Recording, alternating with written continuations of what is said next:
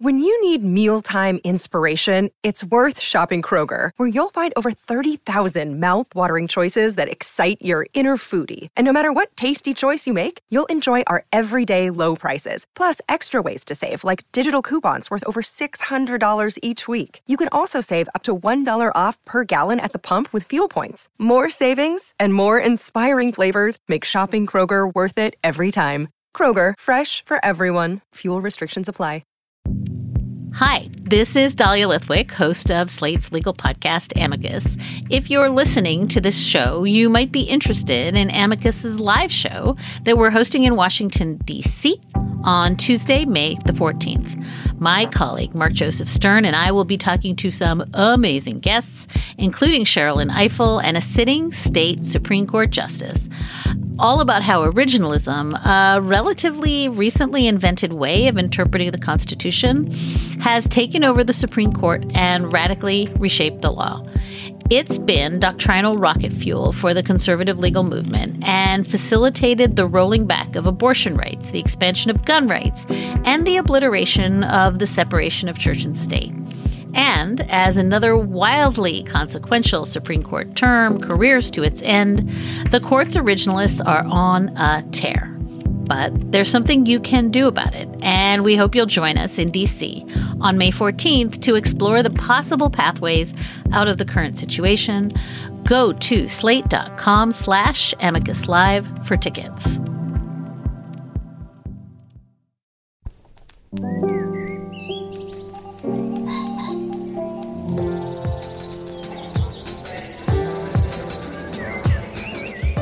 I'm Stephen Metcalf, and this is the Slate Culture Gabfest Whose Woods Are These edition. It's Wednesday, May 18th, 2022. On today's show, Hulu brings us an adaptation of the true crime bestseller Under the Banner of Heaven. It stars Andrew Garfield as a Mormon detective whose faith in his own faith is being tested by the grisly murder of a young woman. She, in turn, had tested the boundaries of propriety as defined by the LDS Church. Show also stars Daisy Edgar-Jones. And then Petite Maman is a small and exquisitely French film about two 8-year-old girls becoming fast friends. It's a slice of life gem with a huge twist. And finally, the legacy of Frederick Law Olmsted, best known for designing Central Park, is the subject of a New Yorker article by Alexandra Lang. She explores whether his legacy can still be a living one in our blessedly more woke world. I'm joined, though there's just such a melancholy to that verb this week. I'm joined by Julia Turner, who's in studio, even though I'm not. Julia, I'm so sorry. I'm sorry I didn't get 3D Steve, but I'm sitting here with 3D Dana, which is a delight. You're a third of the way there. Imagine podcasting, looking at Dana's lovely mug, having thoughts, expressing ideas. Wowza. All right, I'm going to take the empty part of that mug and say I was so looking forward to recording all three of us in the studio, which is vanishingly rare even in non-COVID times, and we were going to have lunch afterward, and I personally I'm sad, but happy to have you on the line. Yeah, can I just say that there's one pair of ribs left on my body between which you haven't inserted the FOMO knife? Now talk about the 3D cookies that Dana brought into the studio. Oh, yeah. They're crunchy and butterscotchy. Go in for the kill. Finish the job. Yeah, crunchy and butterscotchy. Kind of like your presence on the air. I'm just going to prop one up in Steve's chair and kind of wiggle it a little bit while you talk. With googly eyes. Yeah. How easy it is to replace me with a cookie. I mean, I'm kind of honored. I don't know. Anyway, I will say also, though, for those who don't know, you are the deputy managing editor of the LA Times. And of course, Dana Stevens is the film critic for Slate. Dana. Hey. We have a lot of extracurriculars this week. Let's knock one out of the way and out of the park right away, which is you have an event coming up that I am determined to go to unless I get COVID again. Let's talk about it. That's right. I've been announcing my book events the last couple of weeks so that people have something of a heads up because there aren't that many places that I can yell about them. It's basically here on Twitter. This week, what I have coming up is a book event not for myself, but for a longtime beloved friend of the podcast, Jody Rosen, whose new book, Two Wheels Good, is coming out next week. It's a book about the history of the bicycle. And I'm very honored about this. Jody chose me to interview him at his launch event. So that is going to be next Monday night at 7. I believe it's also being live streamed. And I'll be interviewing him at the Books Are Magic bookstore at 7 p.m. Okay. And can you tell me the precise date in May in case someone listens to this podcast, It is Monday, May 23rd at 7 p.m. EST. All right. Shall we make a show? You guys ready? Let's do it. Yeah. All right. Well, Under the Banner of Heaven is a 1980s period piece. It's one of those, as I understand it, collaborations between FX and Hulu. You can see it streaming on Hulu.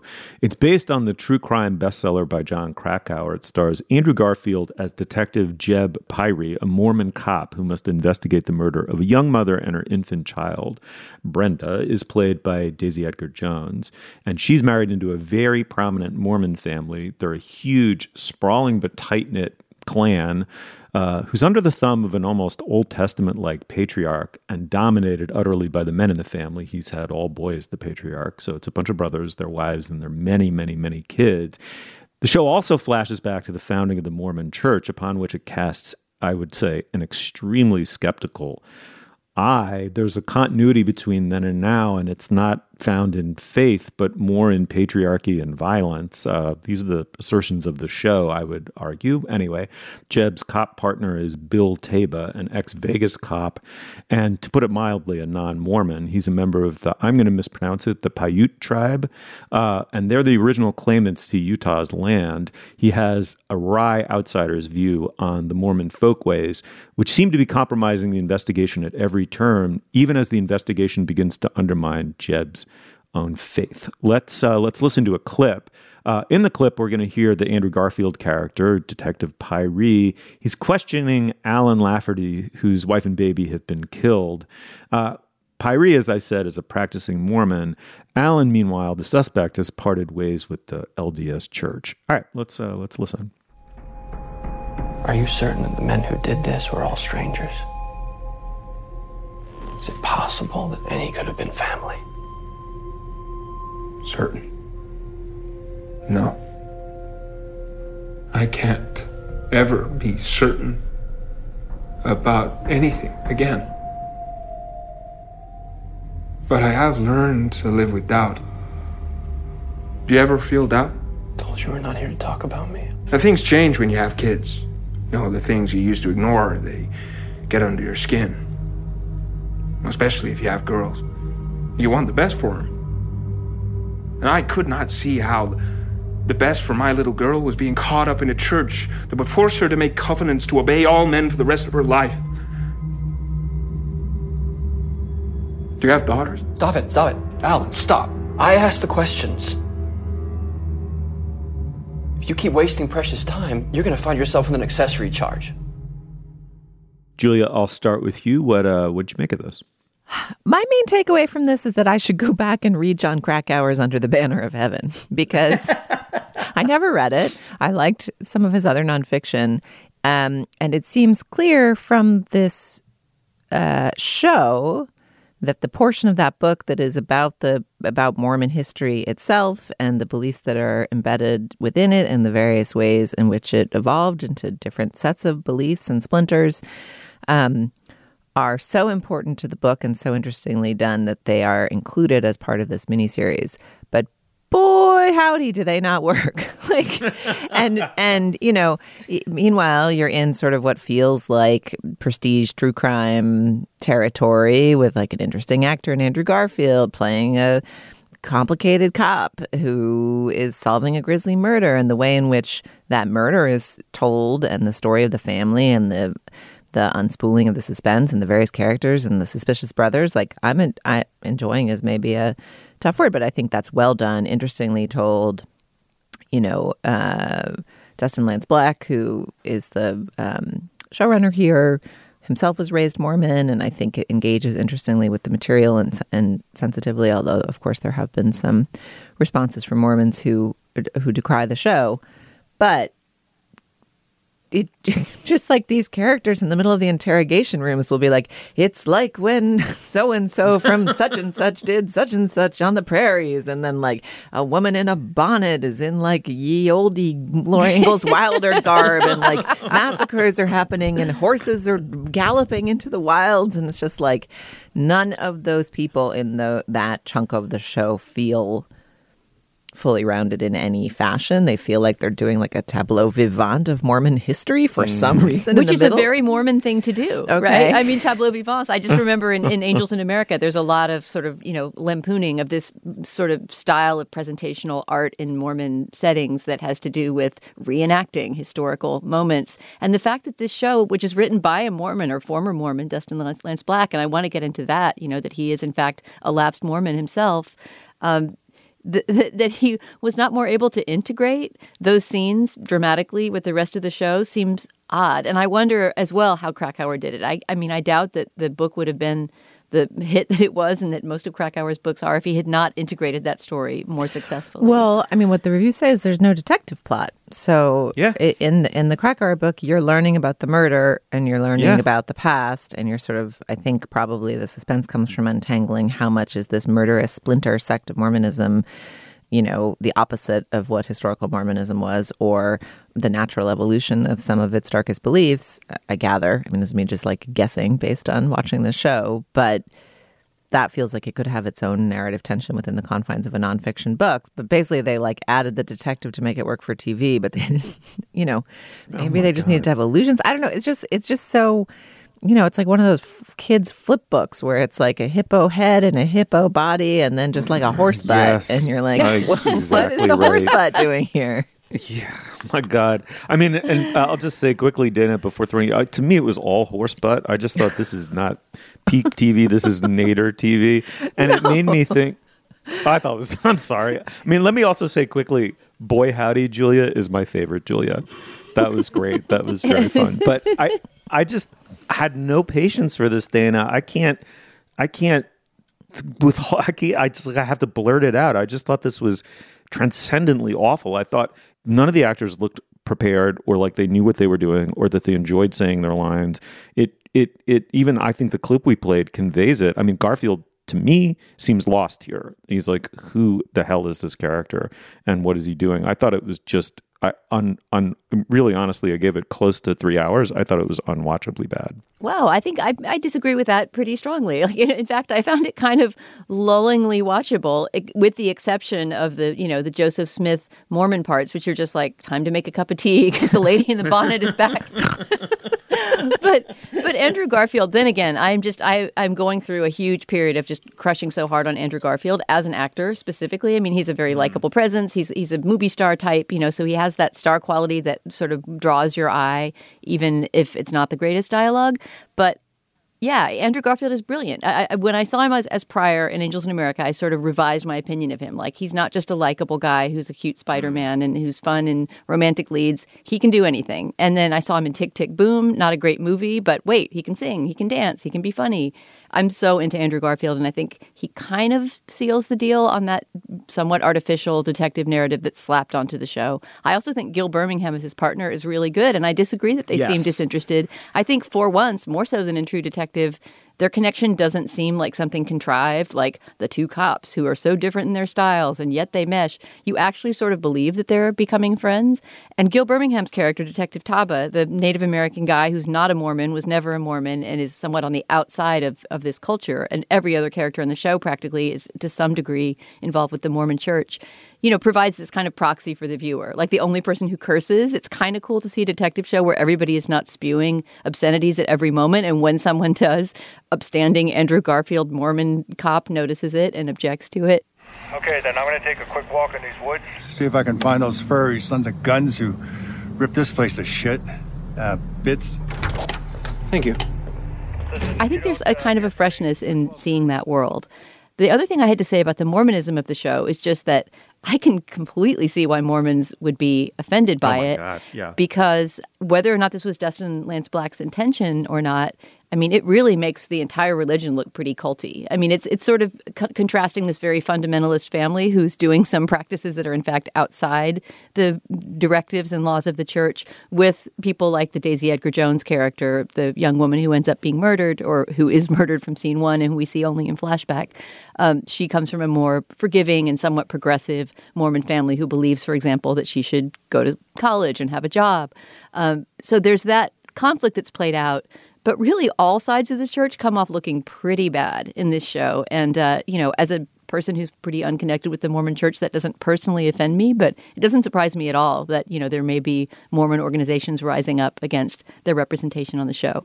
That said, Justin Lentz Black grew up in the church, left the church for what sounds like a very personal reason. I mean, he hasn't talked about it in detail, but I think his mother was physically abused by his father, and the church, in his eyes at least, didn't condemn that or do enough about it. And he, I think, sees it as a really patriarchal and violent institution. But there's a moment, I believe in the second episode, where one of the characters says something to the Andrew Garfield character, a very upright and believing Mormon, something like, the men in our church, they do evil, and he's essentially saying, look at yourself, look into your own proper, upstanding, law-abiding Mormon life and see the patriarchy and the violence that's inscribed there.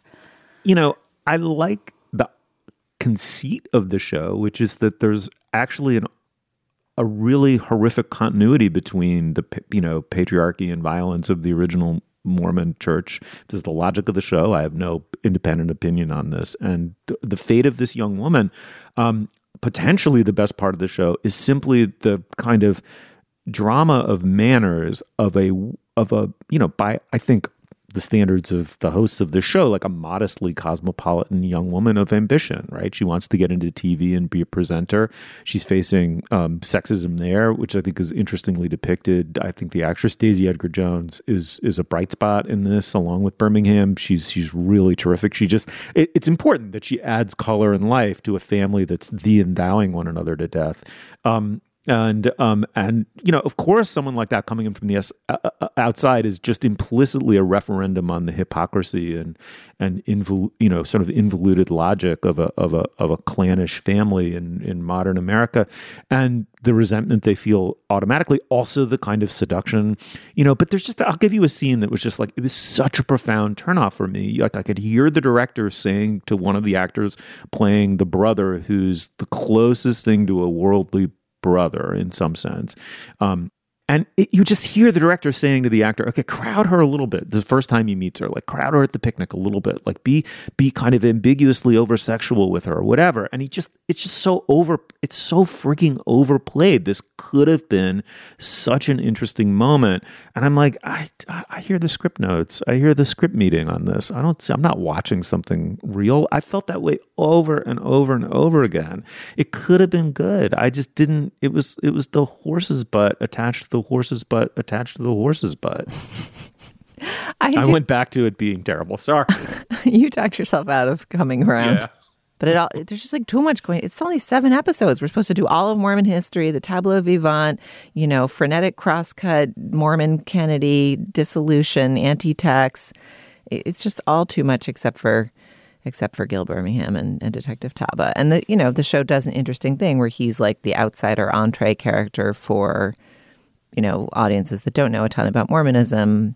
So you've got sort of like the white other culture, and then you've got the kind of Native American sardonic man about town is the entry point character, and that's like an interesting flip on what we typically see on TV in a way that's refreshing.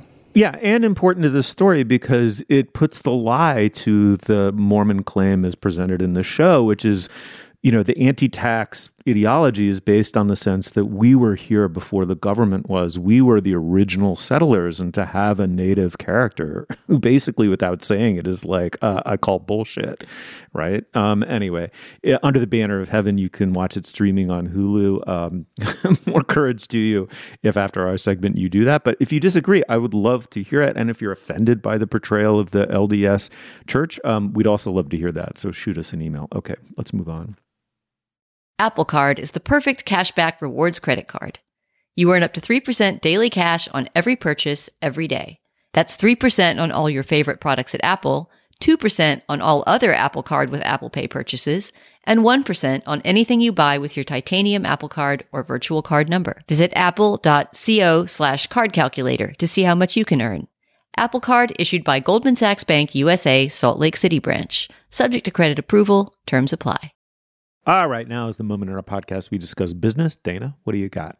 Stephen, our only item of business today is to tell you about today's Slate Plus segment, which this week comes from a listener question, a really good one from a listener named Daniel, who writes, Dear Gabfesters, I was wondering if you could talk about your own experiences with editing, either editing others or being edited. Are there notable instances in which you found that editing saved you or your writer from indulging your worst tendencies as a writer? Are there instances where you feel an editor sent you off course and damaged a piece that could have been much better? So this is an excellent question. I'm sure we all have lots to say about it, not least because Julia worked as an editor for many years, whereas Steve and I have been working for them for many years. So we will answer Daniel's question and ramble about our editing experiences, positive and negative, after the show. If you're a Slate Plus member, you will hear that bonus segment automatically at the end of this program. If you are not, you can sign up today at slate.com/cultureplus. When you're a member, you get ad-free podcasts, you get bonus content like the segment I just described, which occur on lots of other Slate shows as well. And of course, you get unlimited access to all of the writing on slate.com. And of course, you will also be supporting our work as a member and the work of all of our colleagues at Slate. These memberships matter a lot to us. So please, if you enjoyed this show, sign up today at slate.com/cultureplus. Once again, that's slate.com/cultureplus. Okay, Steve, what's next? Marion and Nellie are two 8-year-old girls. They're out exploring in the woods near each of their respective houses, and they meet each other for the first time and become fast friends. There is a huge twist here. I'm going to take a little time to explain it. Let me say, if you want to see this movie unspoiled, you may want to fast forward through this segment. I will say that every review of this film says what I'm about to say right up front, as does the Wikipedia entry, as does, in a way, the title of the film, Petite Maman. And the twist comes very near the beginning of the film. Nonetheless, I did see it not knowing. I liked that. So up to you. But here we go. These two girls look almost like twins. No accident. They're actually played by actresses, young actresses who are twins. But in the conceit of the film, they're actually mother and daughter. They've come together through some unexplained fracture in time in the woods to meet as peers, as girls of the same age and sensibility who grow to love one another. And the girl who is the daughter understands what is happening and is mystified by it as we are.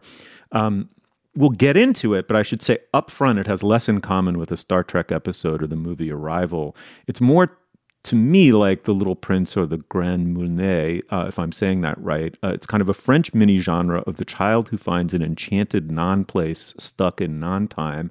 And it's neither temporal nor eternal in essence, but somehow both.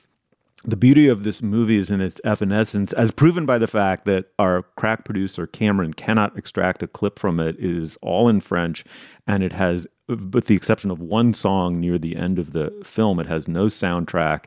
There's no way to convey it's beautiful in hush. Or we didn't want a clip of just the trees like sighing and rustling. There's a lot of like potent rustling.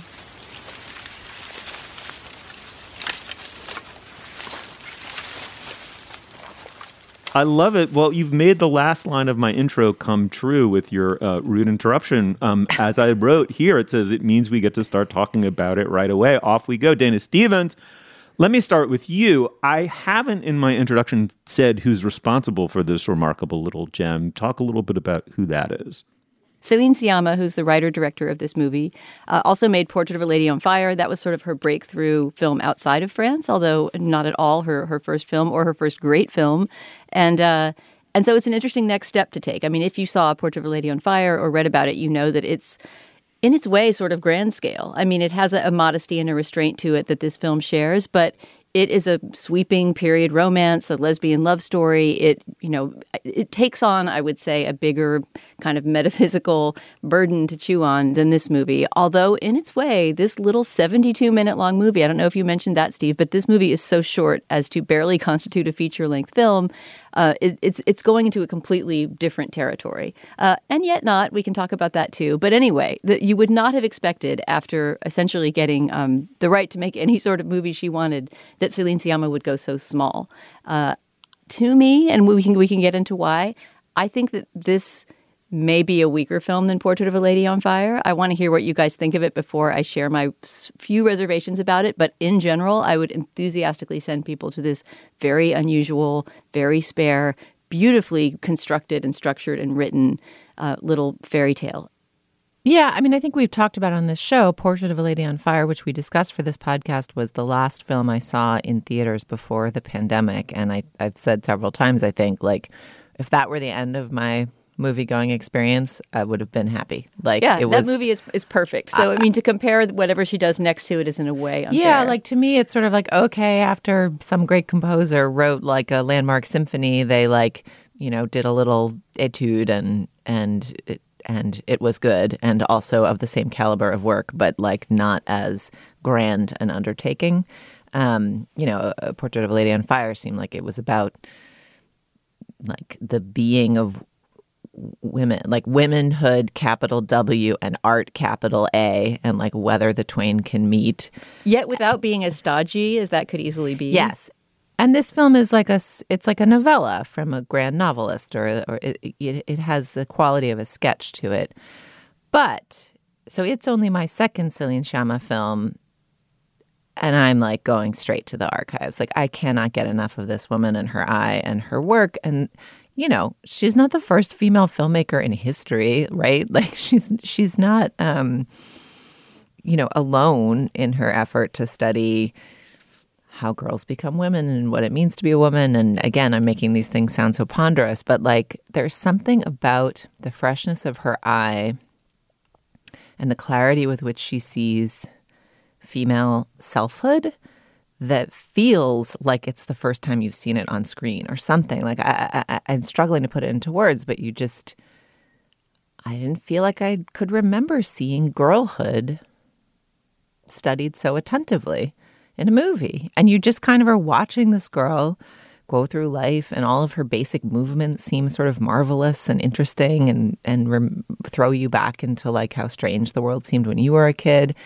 And then you see this girl meet this other girl who looks uncannily like her, but the way that the camera sets up the tension and suspense of, like, are they the same girl? Does the girl look exactly like her? Like, you kind of can't tell for, like, a couple scenes exactly how similar they look or what the hell is going on. But meanwhile, they're building suspense out of, like, pouring hot, you know, being an 8-year-old pouring hot milk into a bowl. Like, just the attention to the mundane and to the feminine feels so radical to me. And I'm probably just a poor student of film history, but I just love it. And I really enjoyed this. Although I wouldn't, like, put it on the same pedestal as I put the previous film. Yeah, I mean, I would, but I maybe wasn't exactly the target audience for the first one, or maybe I was, but my own mulishness missed it or something. But I mean, I admired that movie, but didn't love it. I loved this movie. I regard it as an almost perfect film in its way. I love the courage of the small, the quiet, and the short. I think that's not a small thing, Dana. You're absolutely right. To make something that's 70 minutes or so long and just exquisitely perfect, it didn't require padding. It doesn't have a ton of dialogue on the page. No music, with one small exception, takes an enormous amount of confidence. And I admired that about it. This is a deep movie about matrilineal inheritance, right? I mean, it's about motherhood in a way that you haven't ever seen it before. This is the first time you've ever seen it told exactly this way. I also think, to the extent I sense how this movie was made, effectively she made a tiny, and you could argue maybe beautiful, but somewhat not inconsequential. I wouldn't want to go that far, but a slice of life movie about two girls becoming fast friends, right? Kind of randomly in the middle of the woods becoming fast friends. And it was filmed in a verite is not right way at all. You don't feel as though the camera is a fly on the wall. It's more that it was very consciously matter of fact in its style. So just as you say, Julia, these little gestures are pregnant with the meanings of childhood, where your perspective as a child is ratcheted down often to tiny little objects. And because you aren't integrated fully into the world, you create imaginative worlds that you can fully immerse yourself in as the world. Watching the girls do that as a father of a daughter who wasn't that long ago 8 years old, and having seen her do it, this was so powerfully evocative for me. And then around that is this sci-fi like premise that just doesn't get explored at all. It's like it reminded me a teeny tiny bit of La Jetée, the great, very short movie. I mean, it's maybe 20 minutes or a half an hour long, about kind of the looping cycles of time.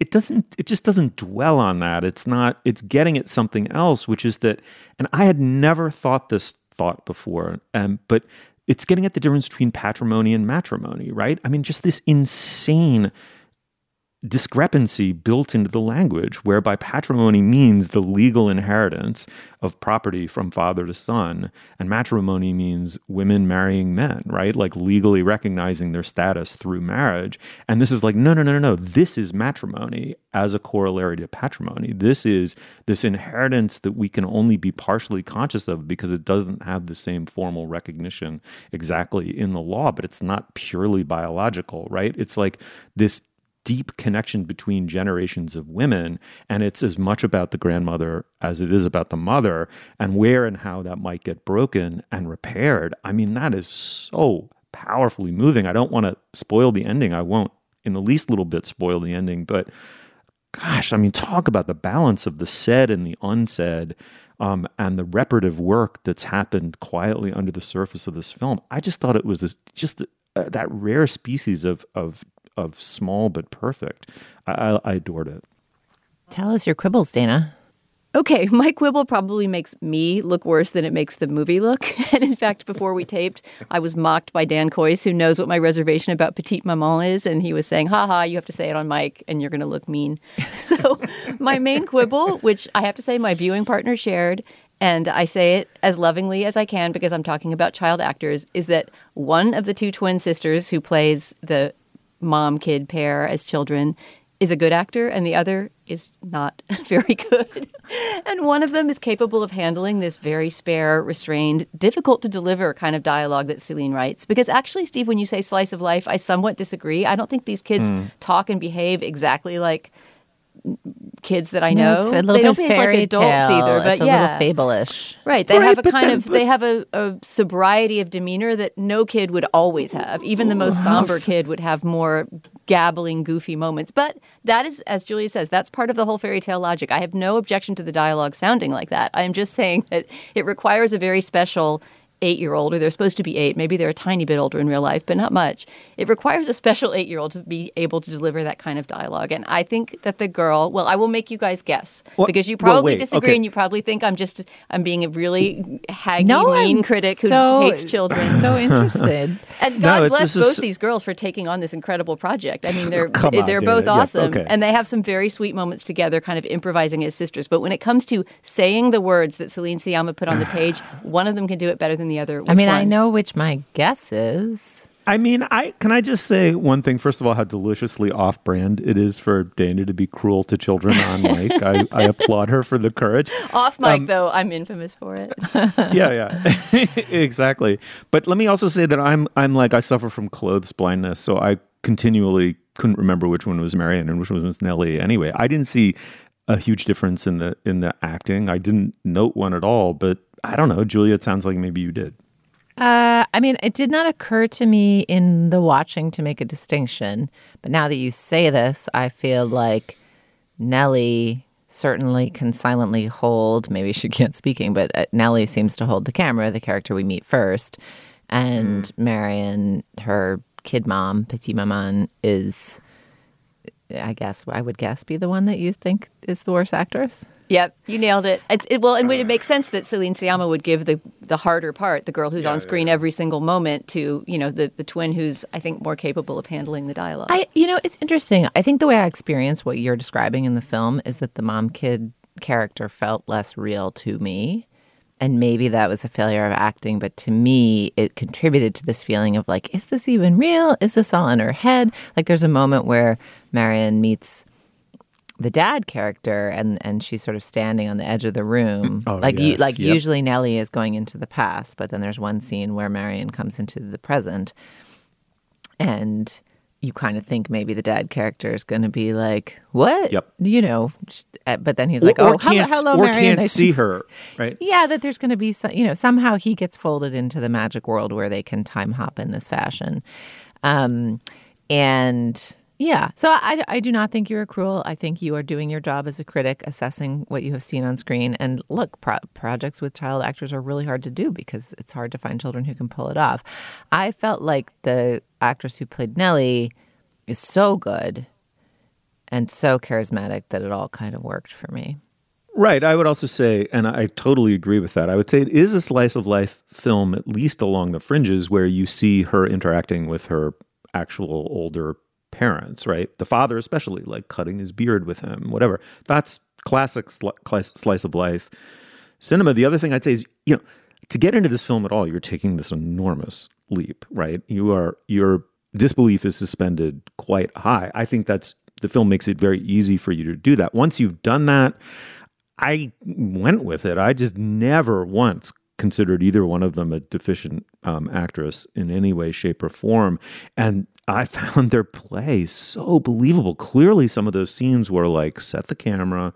Okay, guys, make pancakes, right? Oh, I agree. I agree. When she lets them interact as sisters. And you see that in interviews with Siama, too, that she loves working with children. She's made many coming-of-age movies before about kids, usually a little bit older, like tweens. But children are a big theme in her filmmaking, little girls specifically. And you can tell that she is essentially engaging them in play before the camera when they're building the little fort and things like that. And those things are all wonderful. So I mean, I'm true. really specifically talking about line delivery. I understand. No, I understand.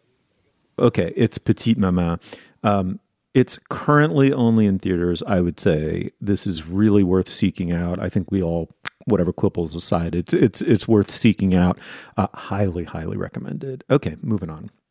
Step into the world of power, loyalty, and luck. I'm gonna make him an offer he can't refuse. With family, cannolis, and spins mean everything. Now, you wanna get mixed up in the family business. Introducing The Godfather at ChumbaCasino.com. Test your luck in the shadowy world of The Godfather slot. Someday, I will call upon you to do a service for me. Play The Godfather, now at ChumbaCasino.com. Welcome to the family. No purchase necessary. VGW Group. Void where prohibited by law. 18+. Terms and conditions apply. I want to tell you about a new show from the Financial Times called Life and Art from FT Weekend, hosted by me, Lila Raptopoulos. Life and Art is twice a week. On Mondays, I have a guest on to talk about life and how to live a good one. Everything from winter travel to cooking to living more creatively. And on Fridays, we talk art.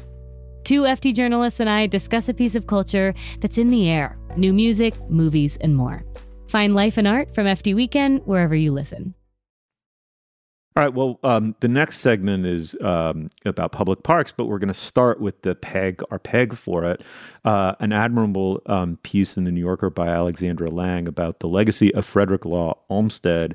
And I think it asks, Julia, maybe I'll start with you. It asks a very, in its way, poignant and relevant question, which is in I would say, blessedly more woke world, whether Olmsted's legacy is and can be a living one. And she quotes a UCLA professor who teaches urban planning and about urban green spaces. And she says what she finds has most purchase among her students, quote, is the idea that the green space has a history of exclusion, even though the original ideals might have been different. And I think that that's an interesting place to start. We'll expand off of that.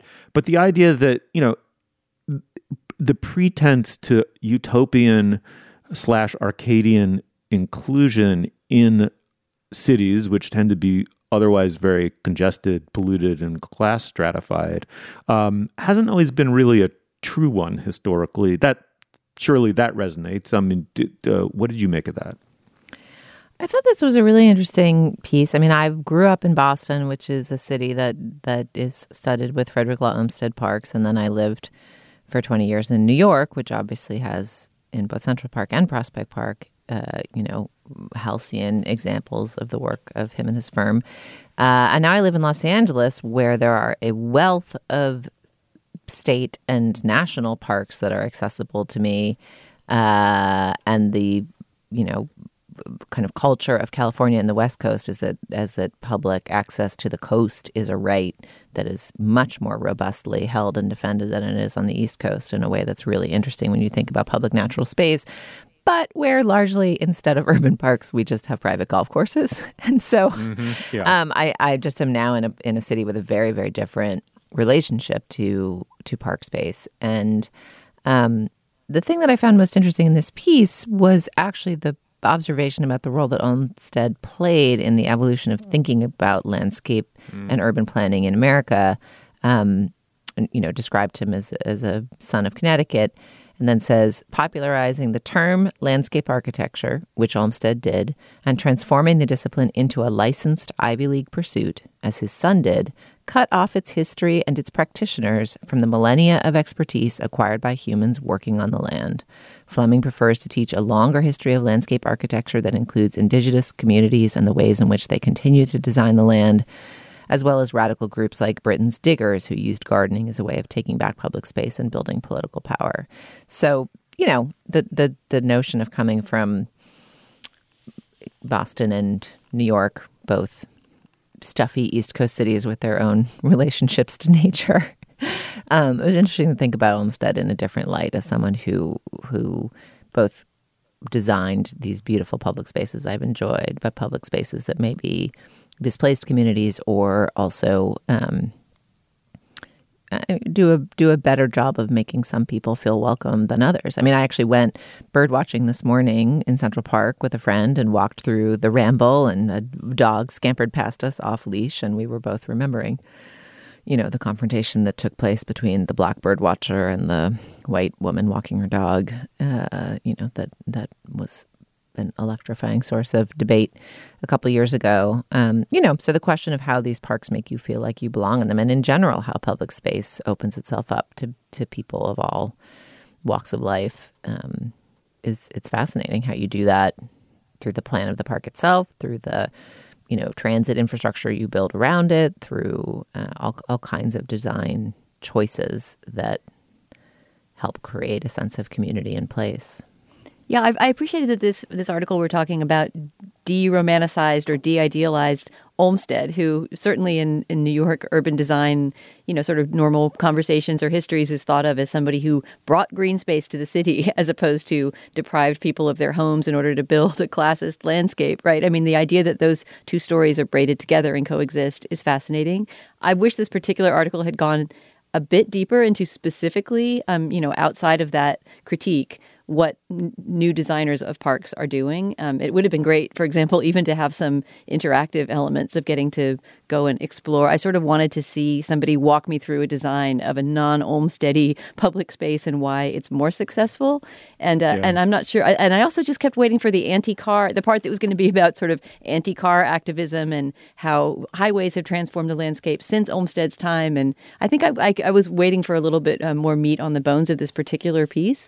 But it did spark ideas that I want to ask you guys about, including, Julia, even though you just spoke, I still want to ask you at some point to talk about the emerald necklace, which was this phrase I'd never heard, for the way that the Olmsted parks in Boston are designed to kind of connect to each other and create this green path throughout the city. That seemed really fascinating, and it's just also a lovely name. I just wondered if you had an experience. It's a beautiful name, and it actually requires me to make a disclosure because my mom, for a long time, was on the board of the Emerald Park Conservancy, and I, as a working journalist, don't really donate to nonprofits or foundations very much, lest there be some conflict of interest. But I have donated. I need to stipulate to our listeners, I have donated to both the Central Park Conservancy and the Emerald Necklace Conservancy. So take my She's in the pocket of Big Park shilling with the appropriate grains of salt.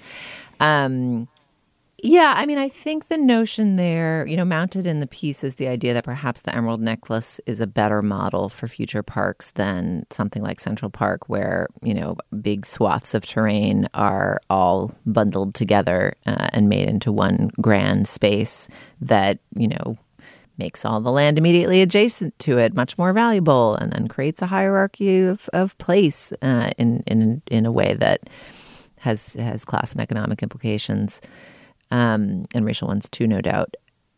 I think the idea being advanced is that smaller parks that are more distributed in more types of neighborhoods is perhaps a more democratic and useful way to structure landscapes. And, that's obviously one of the big public critiques of both the High Line and then more recently Little Island, which I haven't been to yet, which is that if all of the money that had been raised by private sources to make those like luxury parks in the sky or that you have to get to by boat or whatever bridge, haven't been to Little Island, had just been like equally doled out to like every public park in New York to make it like that much nicer for the people who lived near it. How much better would that have been for the city than kind of creating a pocket of West Chelsea and the meatpacking district that, suddenly could spring up like luxury apartment towers around it. And I think you can probably argue it both ways. Like a bunch of distributed parks all over the place getting modestly better might have been less effective in some fashion of like raising consciousness of the idea of the value of public space, or might have had less like economic value for New York and its labor force or something. I'm sure you can study it and argue it many ways, and that people have. Yeah.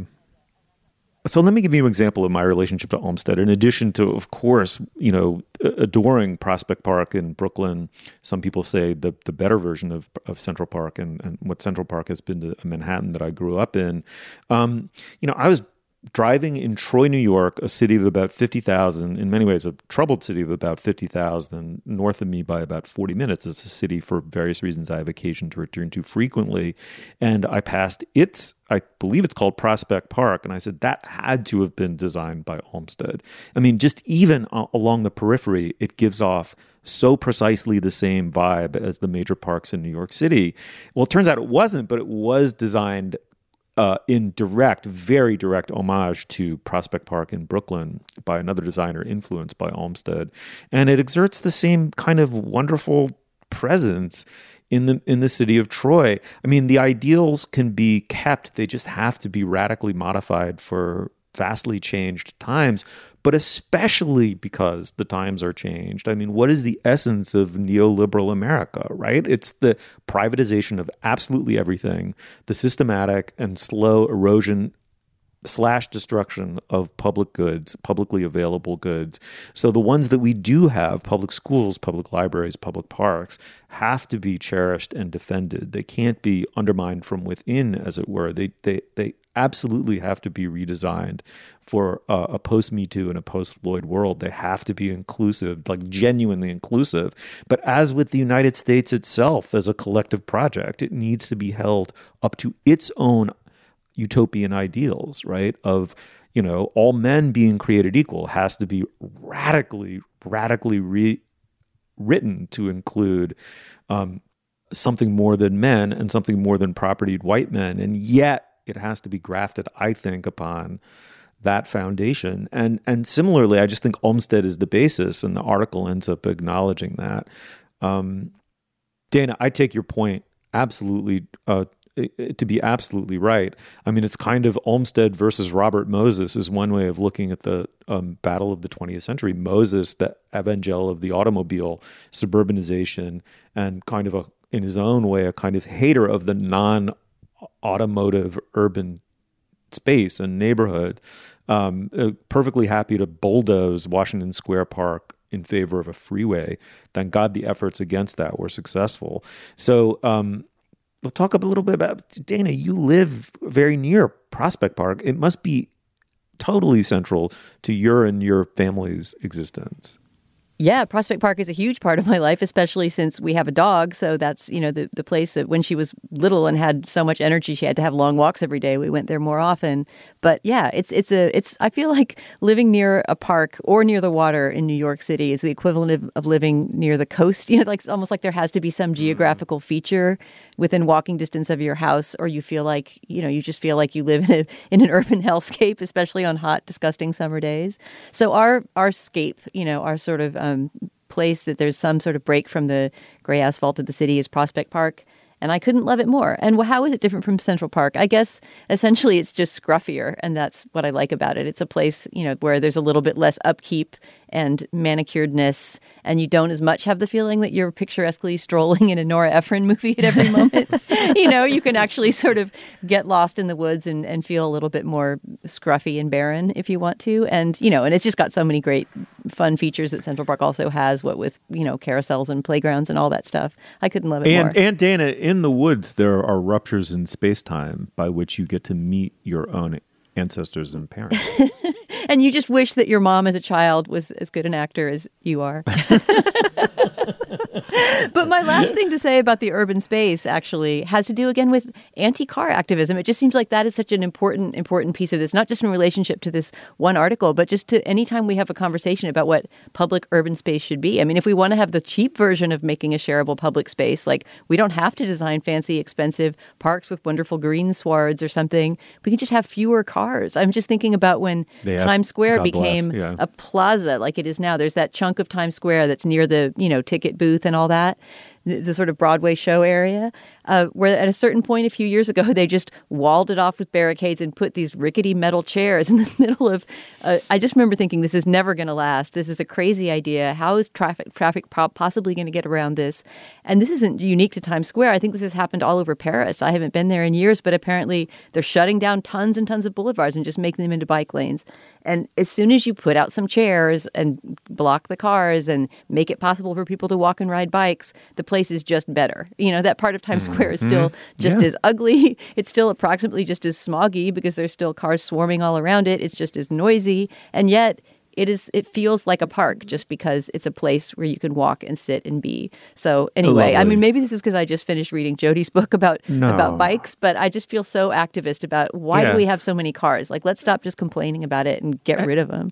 No doubt. And I know we've gone long, but let me just quickly say, that should be the last word, that the whole, call me a snob, I do not care. The hole in every American's heart is the absence of the European-style plaza, the piazza, where an urban space, it's not really a park, it's part of the streetscape.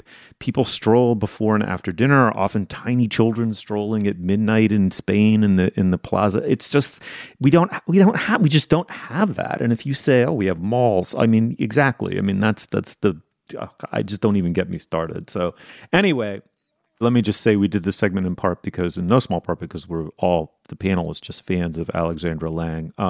Her piece in The New Yorker is called The Future of Public Parks. Check it out and shoot us emails. I know you all have a relationship to public spaces vis-a-vis private ones, and we'll have interesting things to say. All right, moving on. Okay, now is the moment in our podcast when we endorse. Dana, what do you got? All right. My endorsement this week is an entire book. I don't like doing these too often because it makes me feel like I'm giving people homework, and we all have plenty to do. And I also did recently recommend another full novel, but I can't help it. I just read for the first time, without realizing it was the first time, I thought I had read this book because I saw the movie and I read another book by the same author and I somehow collapsed it. But are both of you familiar with Howard's End by E.M. Forster? Have you read the book? Oh my God, one of my favorite novels of all time. Incredible. Familiar with. I honestly, seriously thought I had read this book until the week of my vacation just now when I was in the Bay Area doing some things. I wanted an audiobook to listen to while traveling and walking around.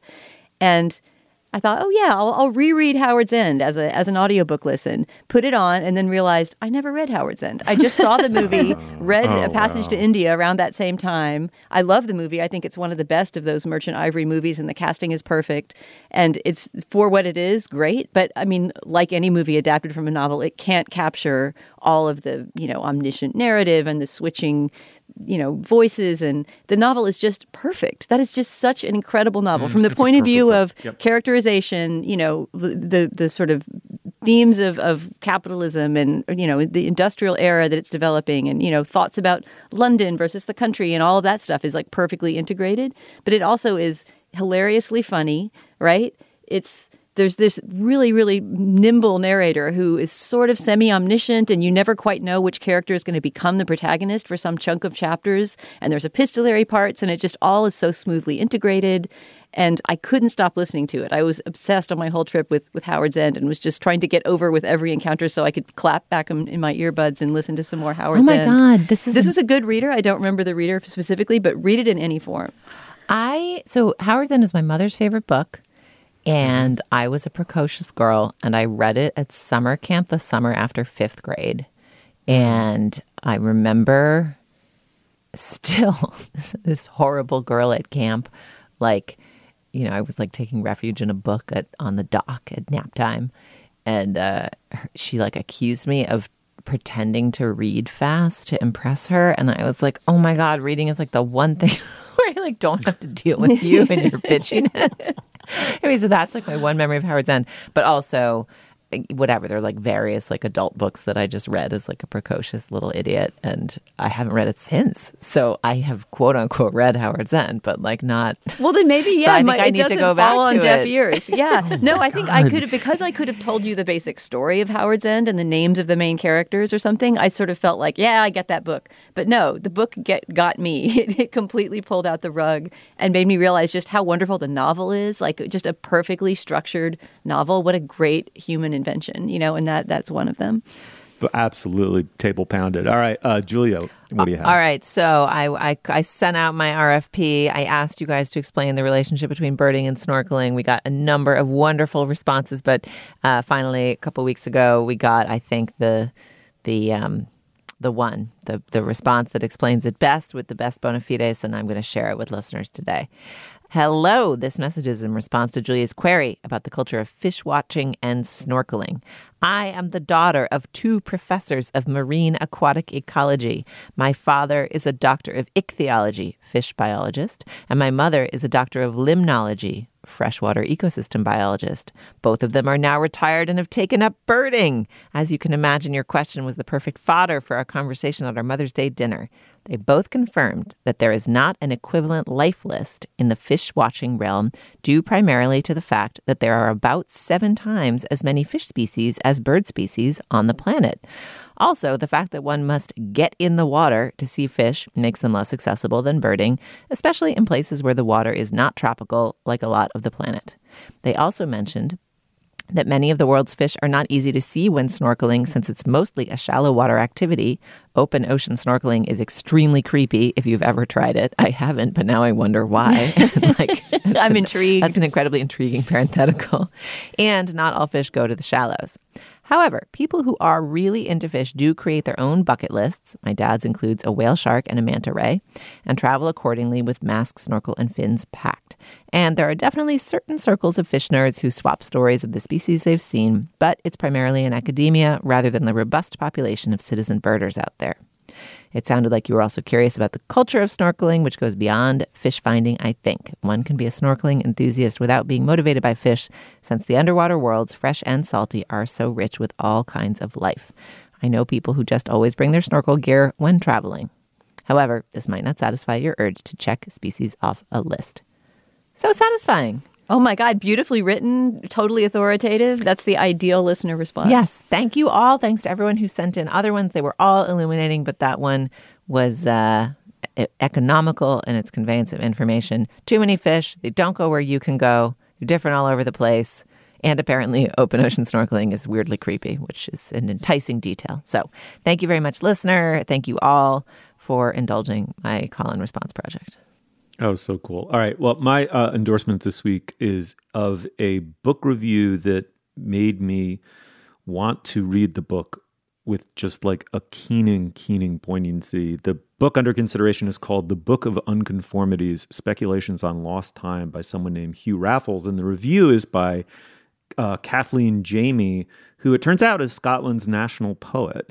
And no wonder. It's just so beautifully written. And let me just say that in like the European piazza that fills the hole in my American heart, everyone wandering around for their evening constitutional, all of them are either poets or scientists, but each of the poets has a scientist within them, and each of the scientists has a poet within them. And apparently that's true both of Hugh Raffles, the scientist who wrote the book, and it's also true of Kathleen Jamie, the poet who wrote the review. It's in the New Statesman. It's online. We'll link to it. But let me just read a little bit from it. An unconformity is a geologist's term. It denotes a discontinuity in the deposition of sediment, a material sign of a break in time.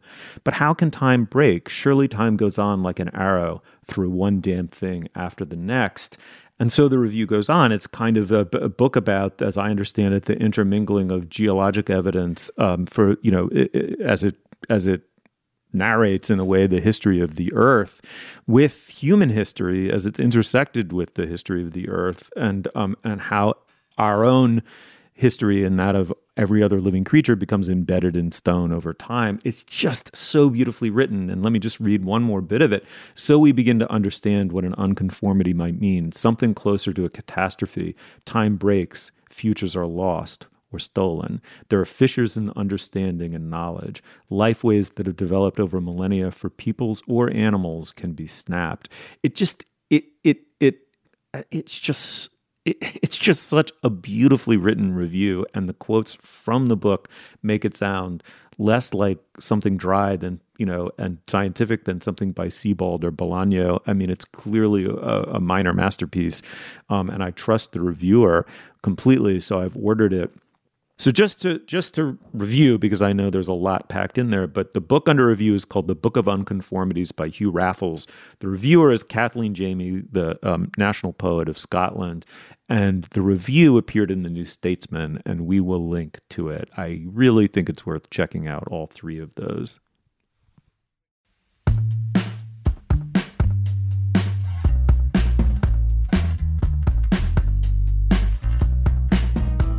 Guys, the FOMO, you know, really, really keen, really, I keep saying keen and poignant over and over again. That's how bad the FOMO was. It's disoriented me. And I got a snort out of Julia, the prized snort. But it was really fun. The reunion, compromised as it was great. Good show. Thanks, Julia. Thanks, Steve. Thanks, Dana. Thanks, Steve. Feel better. Yeah, thanks. You'll find links to some of the things we talked about at our show page. That's slate.com/culturefest, and you can email us at culturefest@slate.com. Our intro music is by the wonderful composer Nick Britell. Our producer is Cameron Drews. Our production assistant is Nadira Goff. For Dana Stevens and Julia Turner, I'm Stephen Mecca. Thank you so much for joining us, and we'll see you soon.